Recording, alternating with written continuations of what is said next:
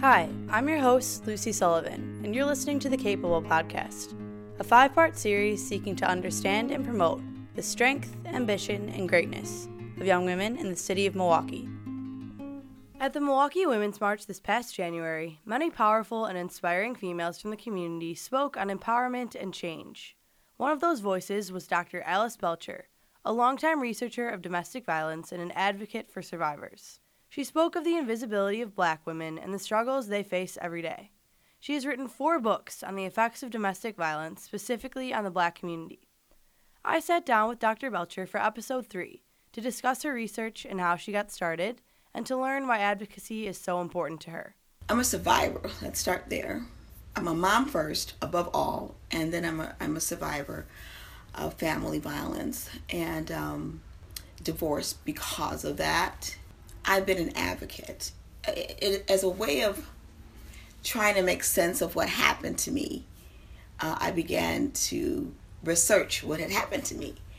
Prior to that, I was finishing my PhD dissertation at UW-Milwaukee in urban education curriculum and instruction.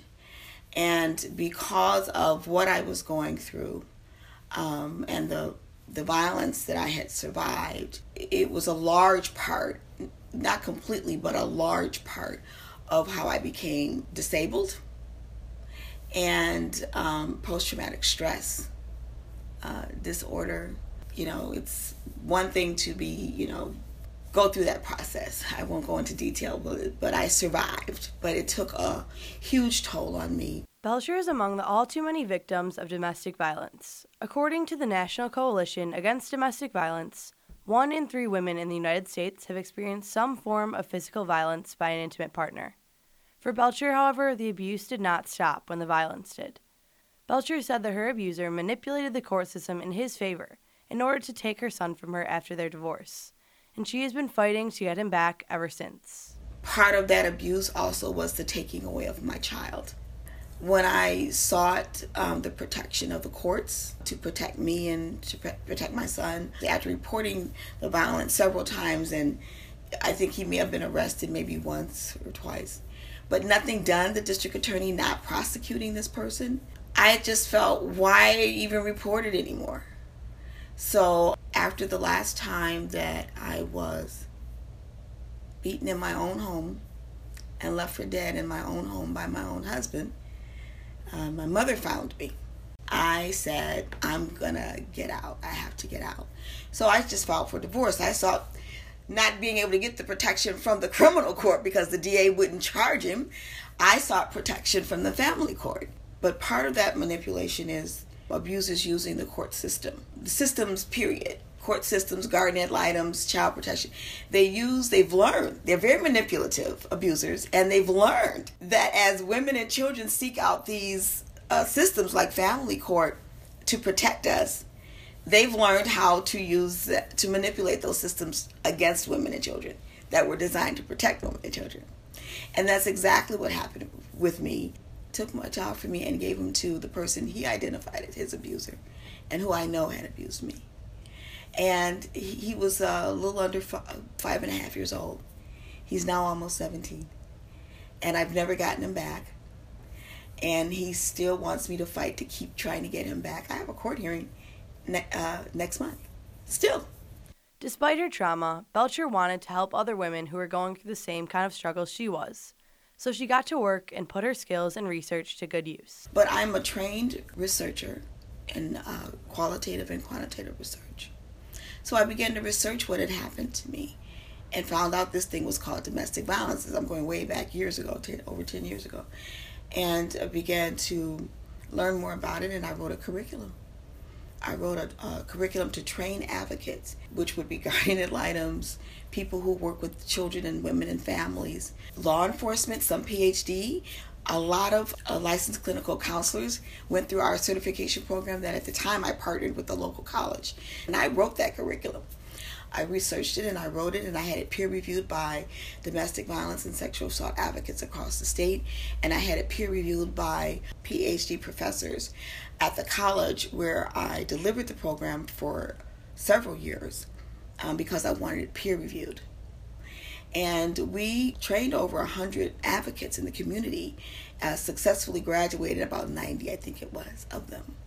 And they are building and doing things in this communities and others, from Madison to here. I mean, I'm very proud of that program and being able to do that. After the pilot advocate training program was finished, Belcher knew she couldn't stop there. The community kept pulling at me saying, Alice, when are you going to do another training? When are you going to do the trainings? Because we did them on the semester scale following the college's semester.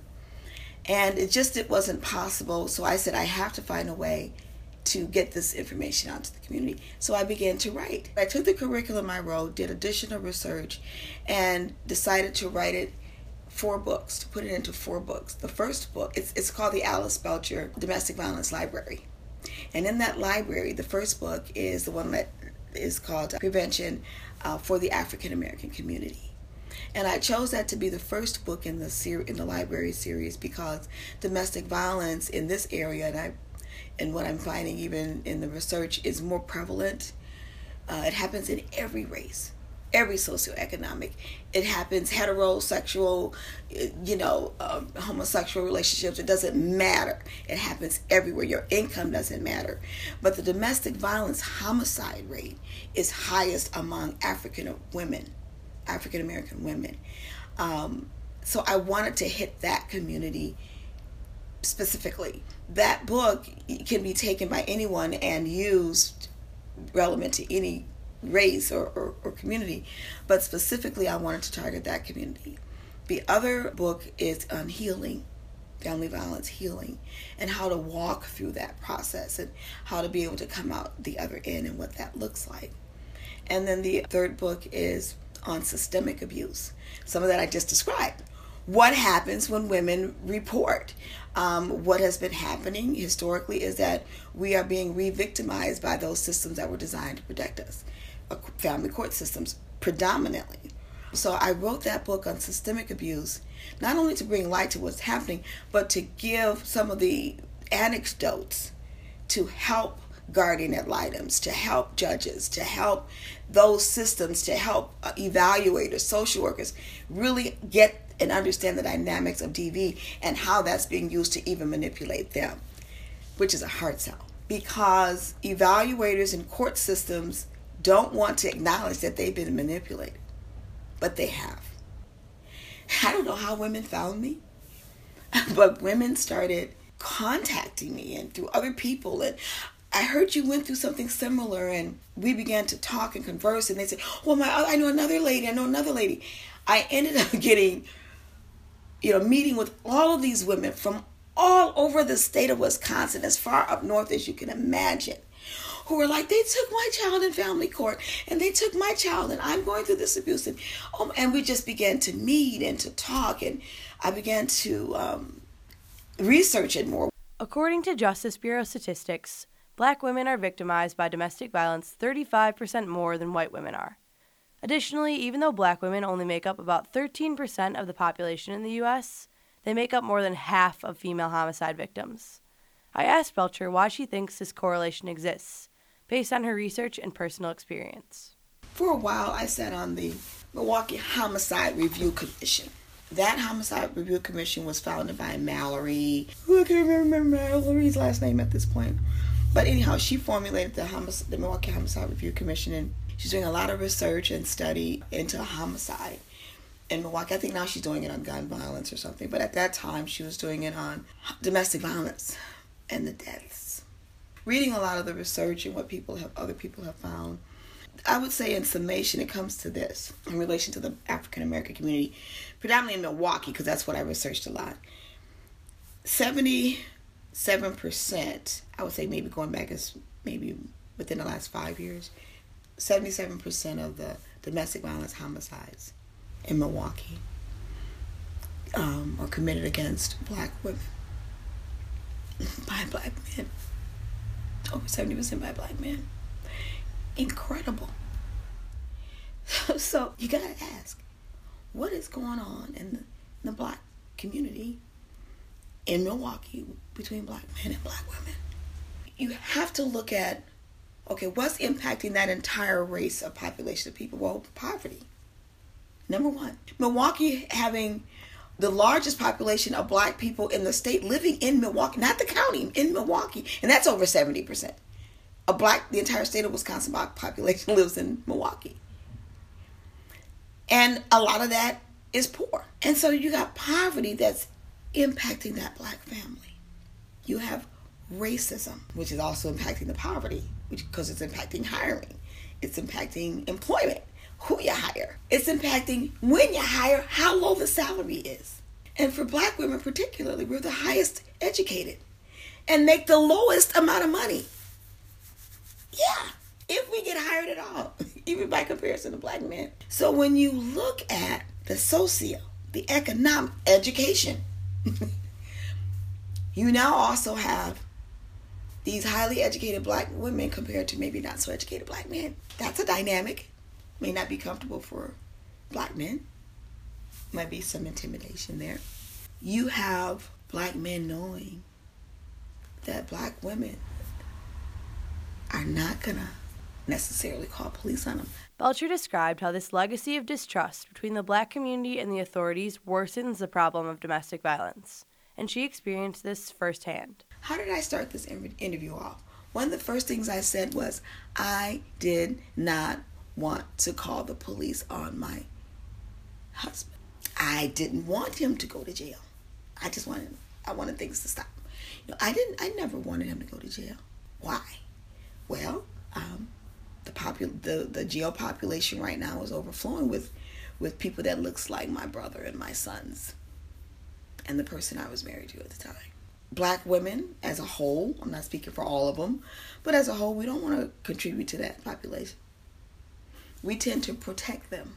I don't know if you saw the movie that just came out, Black Panther, but in that movie, it has these black warrior women, which is what we are really. But in that movie, it shows, even in that movie, who's protecting the king, who's protecting the black male, black women. It was symbolic, because that's our relationship. Even sometimes when they're abusing us, we still protect them. This protective nature of black women leads to manipulation, Belcher said.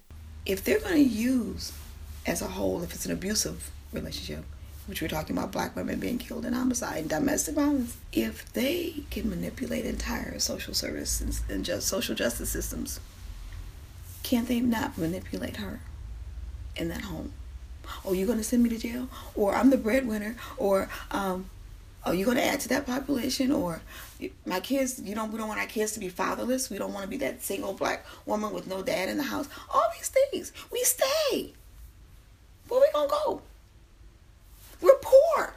We ain't got no money. Where we going to go? Where we going to go?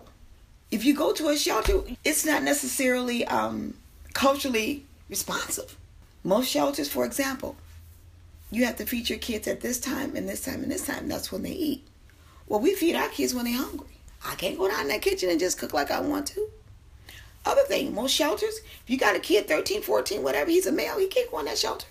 What you gonna do with your kids? We stay because of when we try to get out and go to the systems to help us, they use them against us. If we go to the family court, they take our kids. Now, if you call the police, they're coming out to your house repeatedly and there's kids in the house. Police are now in Milwaukee are calling social services, saying that kids are at risk, so now you're going to take our kids. We're not calling nobody. We're not calling nobody. Because you're going to take our kids. So we're trying to deal with this situation. We have no place. Who cares? We're just black women that nobody cares about. I said it in the speech that I gave at the Women's March. The invisible black woman.